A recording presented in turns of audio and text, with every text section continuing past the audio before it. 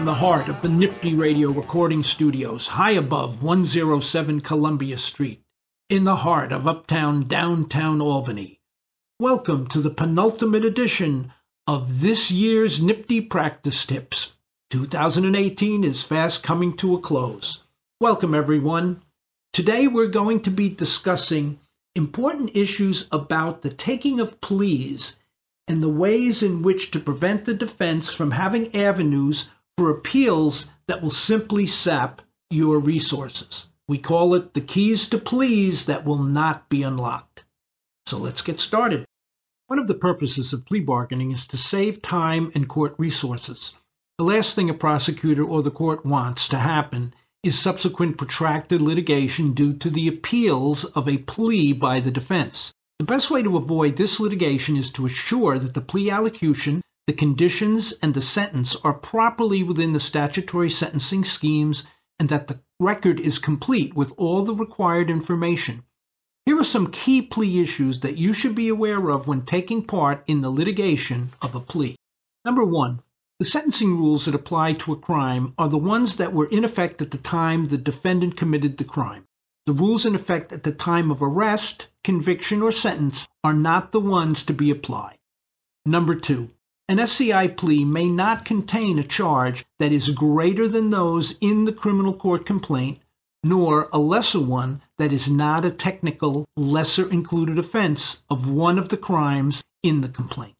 Number three, when a defendant is charged with acting in concert with a co-defendant, if the defendant is to plead guilty to a lesser crime or to less than the entire indictment, the people and the court have the right to require the defendant to name the co-defendant in his or her allocution.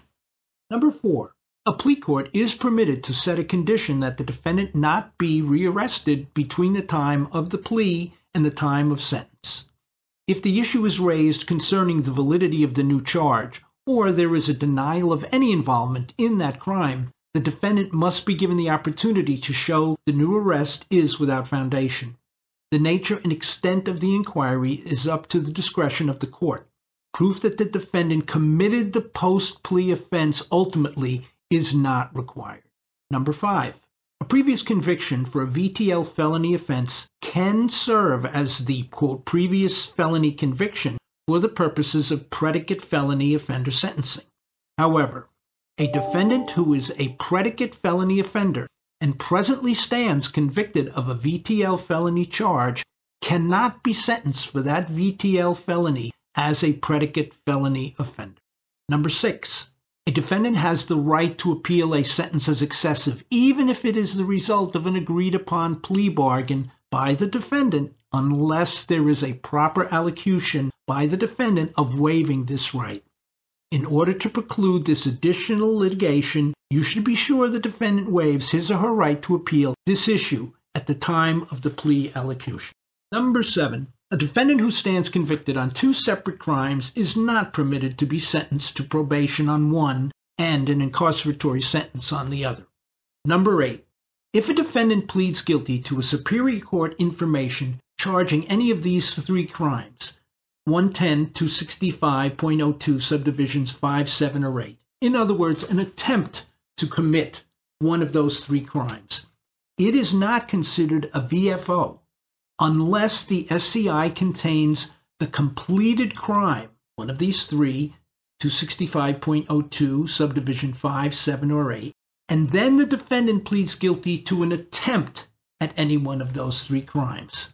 Again, these crimes are VFOs only when used in the context of taking a plea as a lesser included offense to a charged completed felony. The accusatory instrument upon which the plea is taken must contain the completed crimes. Number 9. If a defendant is permitted to remain at large between the time of plea and the scheduled date of sentence and does not appear on the scheduled date for sentence, you should move to have the defendant sentenced in absentia. This will require you to have a hearing and call a witness who has investigated the whereabouts of the defendant and has been unable to locate him or her. Thus establishing the absence is the result of a defendant's willful choice. One of the reasons for this procedure is that once the defendant is sentenced, he or she now stands in the position of having previously been convicted of a felony for future predicate or persistent felony offender sentencing. The sentence does not need to have been executed for it to be the basis for predicate felony sentencing. Often a defendant who has warranted on a case for which he or she was to be sentenced is returned as a result of a new arrest for a newly committed crime. Because the court has imposed the sentence in absentia, the likelihood is the defendant committed the new crime after the sentence in absentia was imposed. This results in the defendant's sentencing status being enhanced on the new case. Also note that the court has the authority to raise the sentence if that contingency was made part of the defendant's original plea allocution. Number 10. The defendant did not appeal a previous felony conviction and is now in the position to be considered a predicate felony offender. He or she still has the right to challenge the constitutionality of the previous felony conviction when the court is determining if the defendant should be sentenced as a predicate felony offender. Number 11. For the defendant to be permitted to plead to less than the entire indictment in satisfaction of that indictment, the law requires the consent of both the court and the people. If the people are not accorded with the plea, then the only way in which the plea may be properly taken is for the defendant to plead to the entire indictment.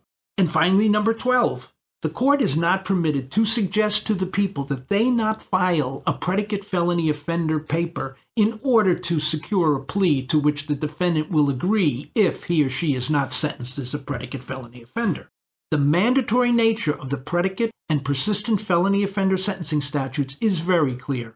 Even if the people delay in a timely filing of the required papers and the court becomes impatient and sentences the defendant as a non-predicate, this sentence would be invalid. Such a sentence could be appealed successfully by the people. The courts are given 1 year after imposing such an illegal sentence to correct their error. I'm sure you noticed, folks, that we identified absolutely no case law authority nor statutory authority for any of these positions. So I hope they're right. No, only kidding.